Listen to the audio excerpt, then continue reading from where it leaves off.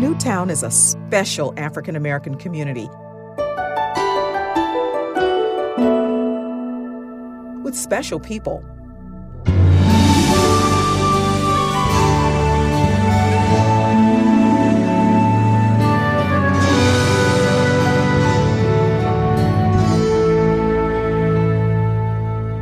Most of the early arrivals came to Sarasota looking to better their lives. An indomitable spirit emerged out of their struggle, and a strong faith ushered them through many challenges. The Newtown Alive Project recorded oral history interviews to preserve community history and pride. I'm Vicki Oldham.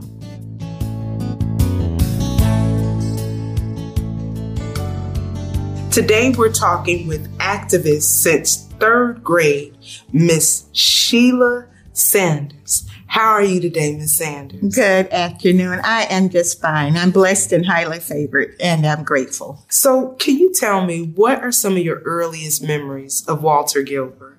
Walter and I were members of the same congregation, New Bethel Missionary Baptist Church. His mother and one of my aunts were the same age, but his mother and my mother knew each other. And his mother was one of the pioneers at the beginning of our church. Oh, wow. And actually, Walt's mom said her mom, Miss Essie Barron, went to New Bethel with her in the belly. Oh, wow. So that's how far we go back. And my grandparents actually joined New Bethel in 27 when they came to Sarasota. Wow. So that's how long, when you grew up in the same church, and Sarasota was then a small town, that's how long I have known Walter Gilbert. So since before, forever, your families go back. You're linked beyond just knowing each other, but your families as well were exactly linked. Generationally. As a young boy, his mom took him to the NAACP meetings. Is that something your parents did for you as well? At 12, I was president of the youth branch of the NAACP. Yes, ma'am. And somebody said, well, how did you become president at 12? And I said, well, the person, I don't know if anybody's ever mentioned her name, Ramar Harvin to you. Ramar had been president of the youth branch. And when he went off to college, I became president. At 12. So you were already active in the community because you started off as a child, an elementary school activist, rallying your classmates to boycott the bank at the time that wouldn't give you a tour of their facilities. Well, we didn't call it a boycott. It was just to let them know we didn't appreciate the fact they would not give us a tour of their facilities. I was aware that the bank had given some friends of mine who just happened to be Caucasian a tour of their bank. So we asked for a tour, and we were told they didn't do that. I wasn't just suspect. I knew that to be untrue. My mother was a domestic worker at that time, and one of the people she worked for was a local banker.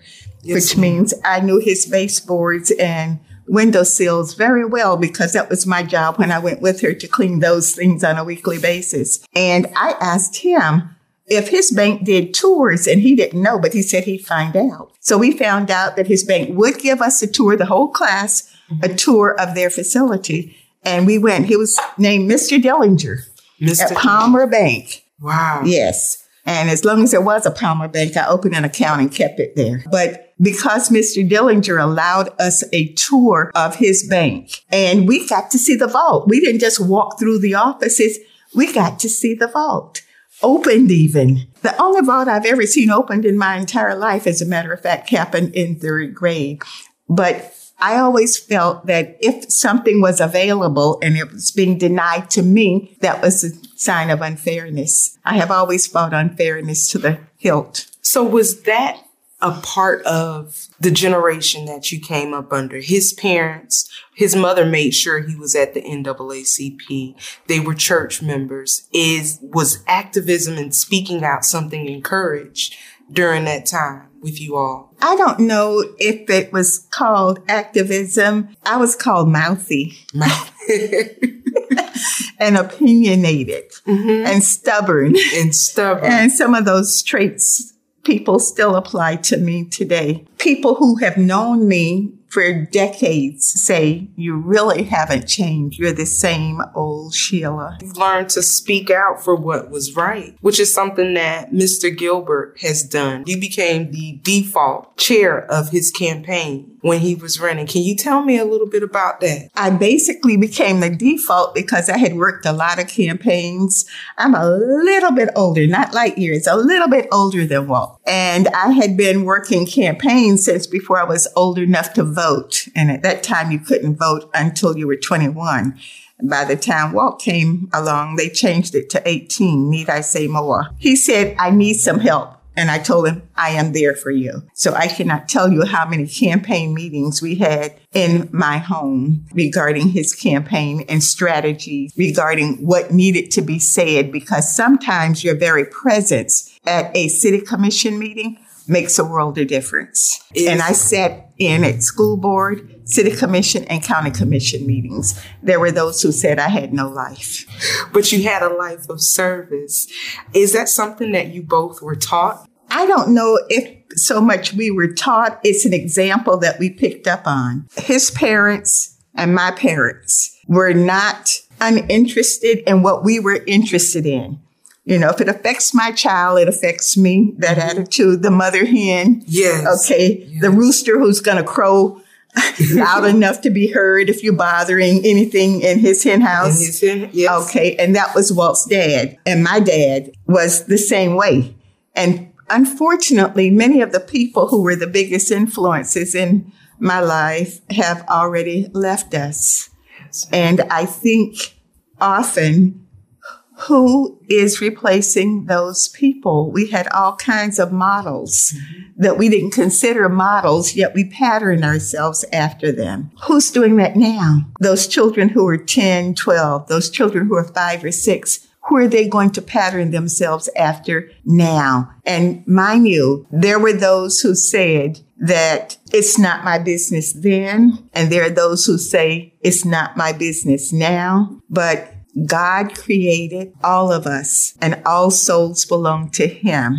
So as you do it unto the least of these, it is written, you do it also unto me. And that's where I'm coming from in my attitude toward life every day. And that brings up one of the things that Walter talked about was witnessing the NAACP president, Mr. Humphrey, at the time. He was a small man of stature, but when he would get in those NAACP meetings, he was a loud and boisterous voice. Like he commanded the attention a lot of times. Can you tell me about that experience? Mr. Neal wasn't necessarily loud, but commanding he was. And nobody else talked when Mr. Neal was talking. Nobody else talked. Everybody listened. He organized the first NAACP in Sarasota County, and he became the president. And he was independent enough. He owned what we call the drugstore, which had a soda fountain. And he was very involved, not just as a shopkeeper, but as a member of the community. And he had 3 children, 2 boys and a girl.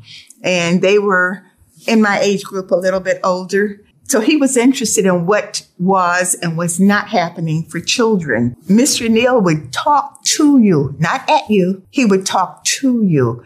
And he always spoke from a standpoint of knowing, not just inquiring, but knowing what the subject was. And he always had a solution in mind when he started talking. So it was just a matter of you pay attention. Mr. Neal will guide you through on this. I miss him and people of his caliber who didn't necessarily step out to be leaders, but were. Because if Mr. Neal said it could happen, you just automatically believed, okay, this will happen. Mr. Humphrey was also one of the organizers of the beach protests during the 50s going into 60s. This protest that lasted about 10 years. What was your activity and Walter's activity during that time? I was still a child, as in at that particular time. I had a few people that I could ride with and go to different activities. And somebody we had mentioned once before as an adult was a mentor, but when I became an adult, became like a comrade in the effort. And that was John Rivers. And another person who was very involved in the NAACP and social issues was Mrs. Mays, Maxine Mays. So I used to spend so much time in the company of those two that people actually thought I was their daughter. Oh, wow. And Odessa Crenshaw Butler is Mrs. May's daughter. And people would ask her about her daughter sometime, and she would tell them about Odessa. They said, what about your dark-skinned daughter? And said, oh, you mean Sheila. But I spent that much time in her company, and my mother allowed me to go with Mr. Rivers and Miss Maxine wherever they were going. And they would go all the way to Alabama to a protest. I could just tag right along. We had a lot of learning at that time, but the protests were much more organized than you would have believed from watching TV, because they would take us into an area and tell us things like they will give you 3 warnings before they bring the dogs out or get the water hose going, so forth and so on. So my thinking was, in case I missed the first 2 warnings, when I heard a warning, I'm going to act. And even though I was there supervised by adults, I remember one time we had gone someplace on the bus, and I'm walking back toward the bus alone. It never entered my mind that that was more dangerous than staying there in the crowd. But that's what I did. And I can remember hearing my parents say, you know, God gave you common sense. Use it. Bringing up our parents, Walter was born through a midwife. Were you born through a midwife as well? And why were they so important in our community during that time? Sarasota Memorial Hospital was a segregated hospital at that time, which means they were not encouraging women of color. We were colored then. This is before we became Black. Okay. You know, we went from Negroes to colored to Black. They were not encouraging women of color. I was born at Sarasota Memorial, the first in our family to be born for the great sum of $25 and hospital cost. Oh, wow. But that was at the insistence of my dad. My older brother was born by midwife. She retired in December, the midwife that delivered him. Mm-hmm. I was born in January. So it took for your father to speak up. To insist that rather than a different midwife, I would be born at the hospital. And $25 was a lot of money when I was born. It won't buy lunch now, but it was a lot of money when I was born. Gilbert was in the early Booker High School class that were forced to leave the school for Sarasota High School. It didn't sit well. Why was that, do you think? Just imagine somebody telling you at the end of the school year that this is the last time you'll be in this school, when this school is all you know. We are moving you to another school. Now, it's not that the laws regarding desegregation had just happened. Right. Those laws happened years before. But as usual, Sarasota County was hesitant to act just because there was a federal law saying you have to desegregate. And they figured 6 ways from Sunday how to do it. And irony of ironies, in the 63-64 school year, again in 64-65 school year, Booker High School caught fire. The science lab and the library were the only 2 rooms that were destroyed. Now, in that particular building, they were on different sides of a hallway. Irony of ironies, you cannot have a high school without a library and a science lab. That was the law at that time. And so those were burned. They were burned. And to this day, nobody's ever done time for that. But that was the beginning of everything. And we knew, we as in the collective, the community was aware that something was going to happen. We had no idea. Somebody just happened to see the smoke and call the fire department in the middle of the night. Now, this fire happened after midnight when nobody was around. So they weren't trying to hurt anybody, just trying to ruin the school. And to be sure that Black children were the only ones who were going to have to shift or move to a different location, take out the science lab and take out the library. Then it cannot be an accredited school. Then you don't need to explain why you are uprooting the students. Exactly. And lots of people didn't see it coming, but it came anyway. And lots of people didn't believe it when it happened.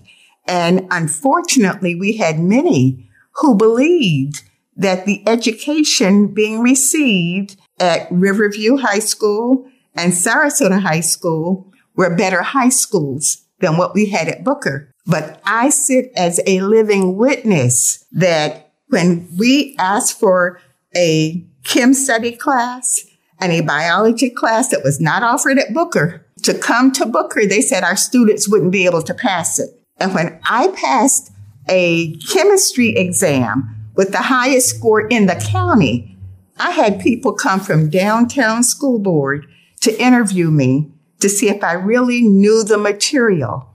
And without parental consent, I was given a test to check my IQ. And the numbers leaked out.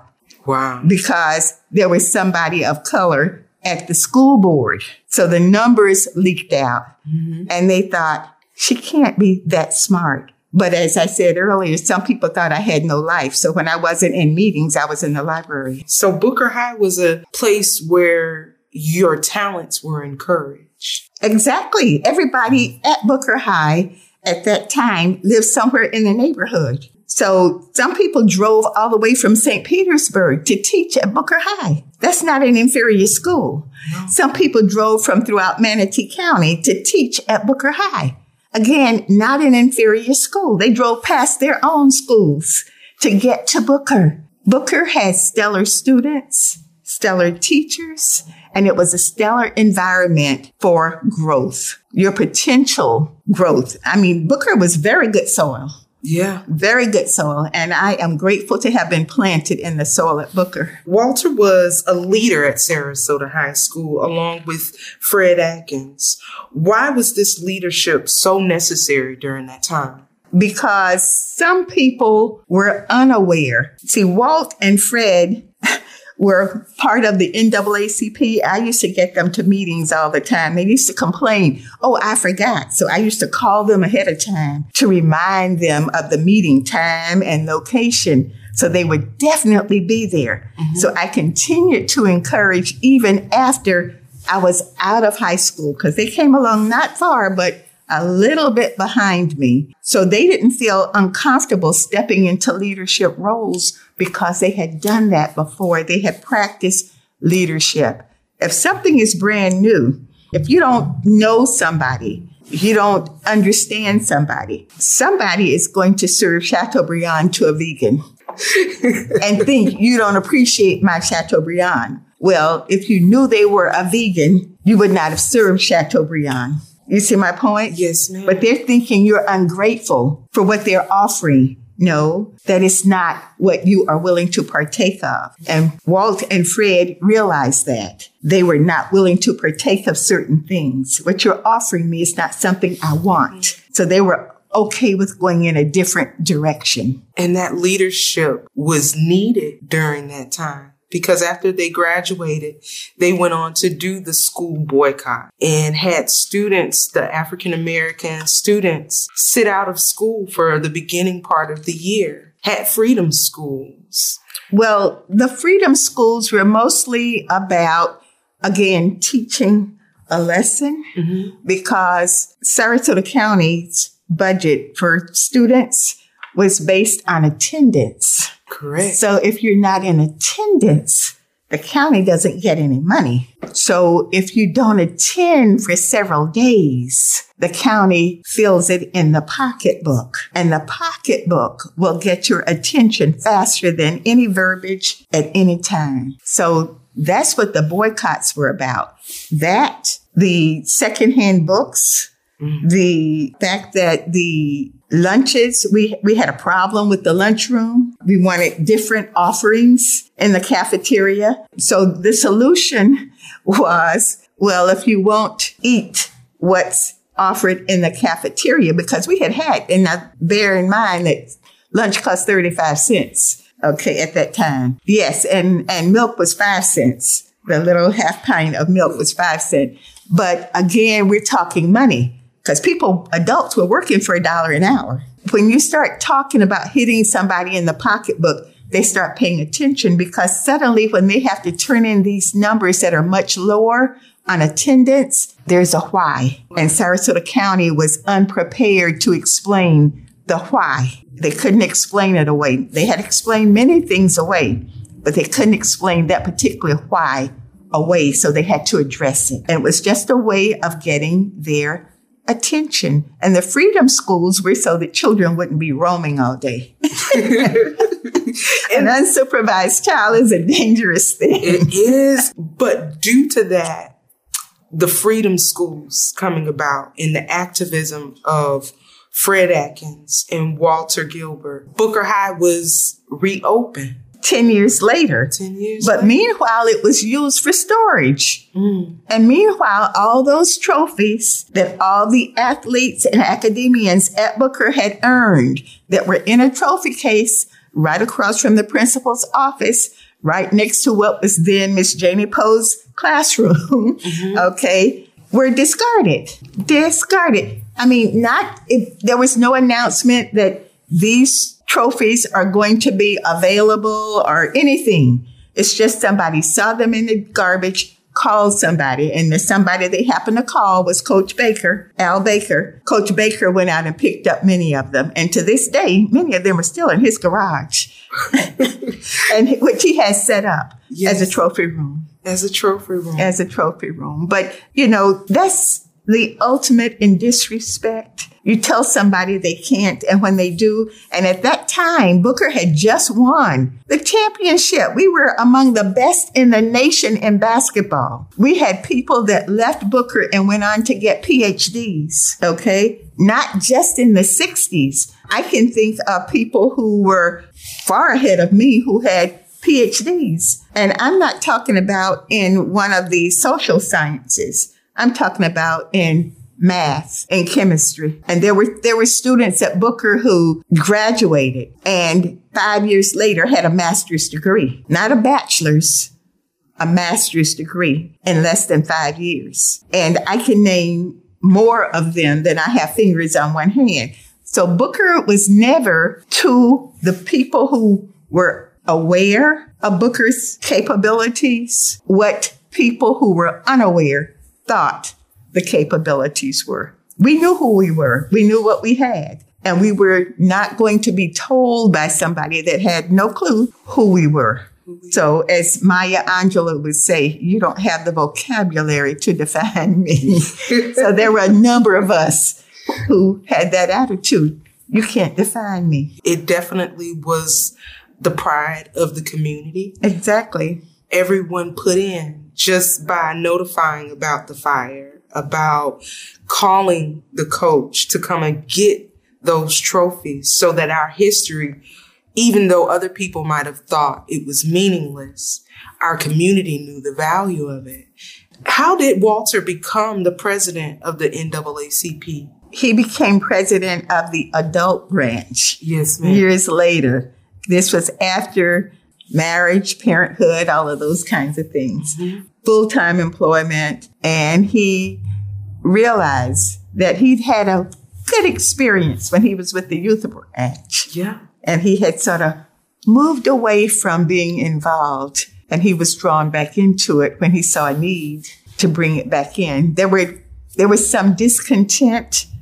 We had a longtime president that some people wanted to switch out. Mm-hmm. And that longtime president, a dear friend of mine, John Rivers. But we had some malcontents who no longer wanted John because they couldn't tell him what to do. Okay. And he didn't do what they wanted him to do. So they brought in Walt to work against him initially. And then Walt realized what an asset Rivers was and worked with him. And that same group of people a little bit later decided to work against Walt because he wasn't obedient enough. The verbiage that we live with every day is, if you know who you are, be you, and be you for you.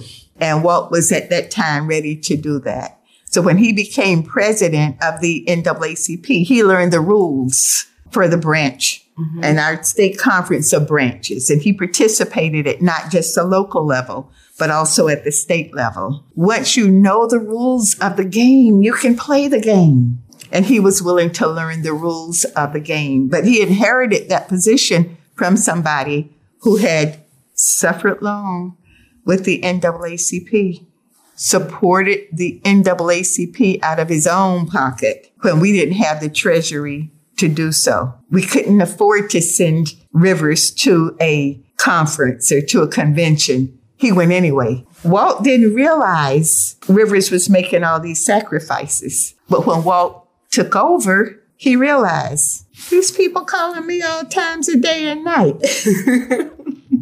Okay, because I'm wearing a title, president. That doesn't mean I shouldn't have any peace. That doesn't mean you can disturb me anytime you want. And that was one of the things that he realized. Walt did a good job because he was a good student. And I'm sure it's an experience that he'll tell you he found to be very rich. Under his leadership came the federal lawsuit against the city. Can you tell me more about that? I'm the S.E. Sanders on that lawsuit. One of the things that angered me most is unfairness. To this day, I have a problem with unfairness. We had 5 commission districts in the city of Sarasota. Everything was at large. There were 3 people. And when I say 3 people, they were friends of mine. I had been in their home and 2 of them had been in my home. That kind of friendship. Who were running for office, who traveled together to all the meet the candidate meetings. They were just that sure they were going to be elected. They were neighbors. They didn't live in our community. Did they live in the new town? No, they all lived in Bird Key within 2 blocks of each other. I didn't have a problem with them living on Bird Key. I had a problem with Bird Key being the majority representation for the entire city. I thought that was grossly unfair. There are people today who represent areas and they cannot name 5 streets in the area that they represent. The laws are written so that to represent a particular district in Congress, you don't have to live there. How can you make decisions for people if you don't know the community and what the community actually needs? It's not even about what is good for the people. It's about egos and agendas. And there are people with an agenda who will tell you what they will do. There is no history of what they have done. And if you're not suspicious of that, then there's a bridge I can sell you. And recently, that same at-large bill was put to the vote again for the people to decide if, hey, let's do it at large. Let's have one major area for the city and the county of Sarasota, and the voters again denied it. How do we keep that in the forefront of this next generation coming up? Pay attention if it is happening to you or is it happening for you? Who is the beneficiary of what is going on? If it's of no benefit to you, why are you paying for it? Somebody said, well, I pay more than you do. Well, the formula is the same. You pay a percentage. I'll pay a percentage. If you're paying more, it's because you have more. Earlier this week, there was a home in Harbor Acres that sold for more millions than I have fingers. Harbor Acres. I can remember in the 60s when I could not get a bank to even consider me purchasing property in Harbor Acres.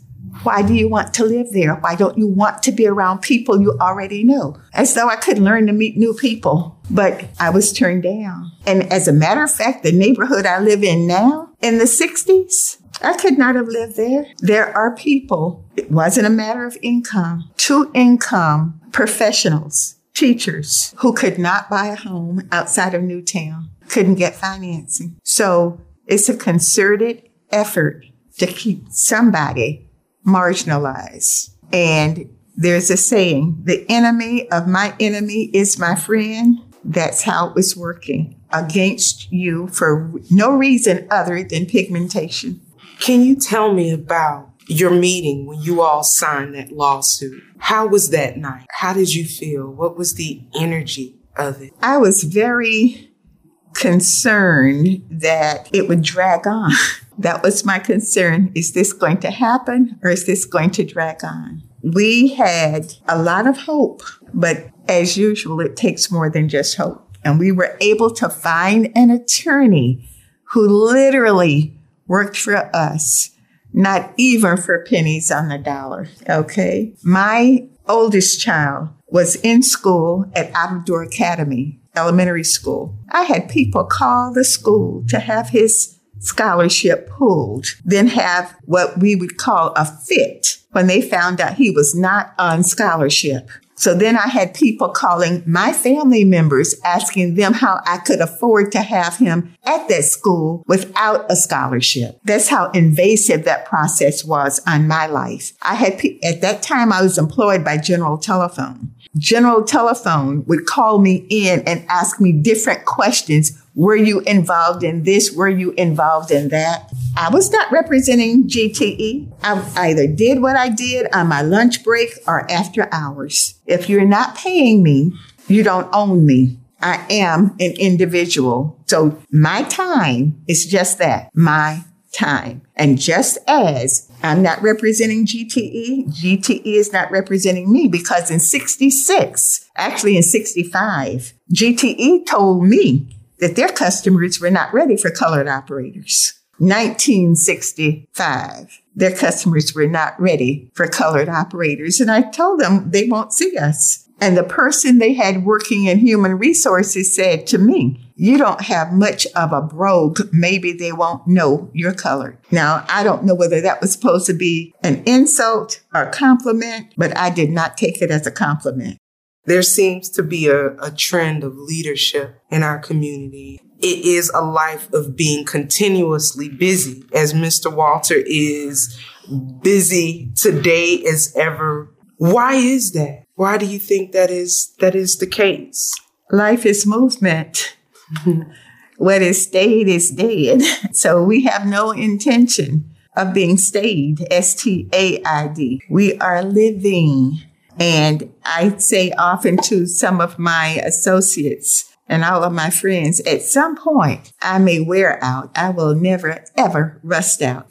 I guess once a leader, always a leader, right? In one way or another, I still teach Sunday school in my home church. And I was reminded as recently as Easter Sunday, when I saw some of the students I taught over 40 years ago, fine young women, fine young men who remembered me with a hug and a smile and remembered my class. And I can look at them and I can see generations of their families that I remember from my childhood. And most of the people that I looked up to when I was a girl, as in elementary school and high school, were much younger than I am now. Much younger, not a few years younger. And we used to have a different level of respect. See, I grew up in the area where you talk to people over the age of 12 differently than you do people under the age of 12. And now we have a level of disrespect I have never witnessed before. And I'm one of those, what they call people who say, yes, it is my business. If I hear a child disrespecting their parents or their guardian or whomever they're with, you're not old enough to drive. How did you get here? Mm-hmm. Somebody brought you here. How do you think you're getting home? If somebody doesn't take you back and this is how you're talking to your source, did you think this through? Did you? And I will talk to children that way. And I very often will say, if I see a child having a tantrum, whether it's a grocery store or in the shopping mall, I'll say, do you mind if I talk to them like a fairy godmother for just a moment? And most times the parents would say, have at it, because they're already exasperated. Yeah. And I talk to the child in a soft voice, but I look directly at the child. And I say to the child, I realize you think it's important that you have a tantrum. Is this where you want to have it? And is now when you want to have it? You're around a lot of people that don't know you, and it doesn't matter to them whether you're having a tantrum or not. Who is it you're so upset with you feel entitled for this tantrum? And if you can only have one today, would this be the only one you had? Or could the day get much worse and you need a tantrum later? So why don't you save your tantrum in case your day doesn't get any better? And most times the children will say, okay, I'll save it. Just like that. And parents say, how did you do that? I gave them an option. Children want to feel they're in control. They want to feel they're in control. Preserve your vocal cords. Speak in a tone loud enough to be heard. Speak clearly, well enough to be understood. And other than that, use your indoor voice when you're indoors. What do you think Walter Gilbert's legacy will be? Fatherhood. Walt has coached a lot of children over the years in sports and in other activities. He's an encourager. I recognize that trait. I'm an encourager. Yeah. Okay. And I think that parenting, not only those that he sired, but parenting, because he is sort of like Uncle Walt, if you will. He's a community uncle. I've witnessed it firsthand. All right. And I think that's going to be his legacy as a community uncle. He's everybody's Uncle Walt. Thank you. Tell him I said that. Thank you so much. You're welcome. For speaking with us and sharing this amazing wisdom. Thank you. You're very kind. Thank you. I consider myself privileged that you even called me. Funding for this program was provided through a grant from the Division of Historical Resources at the Florida Department of State. Visit newtownalive.org for more information on this episode and other projects.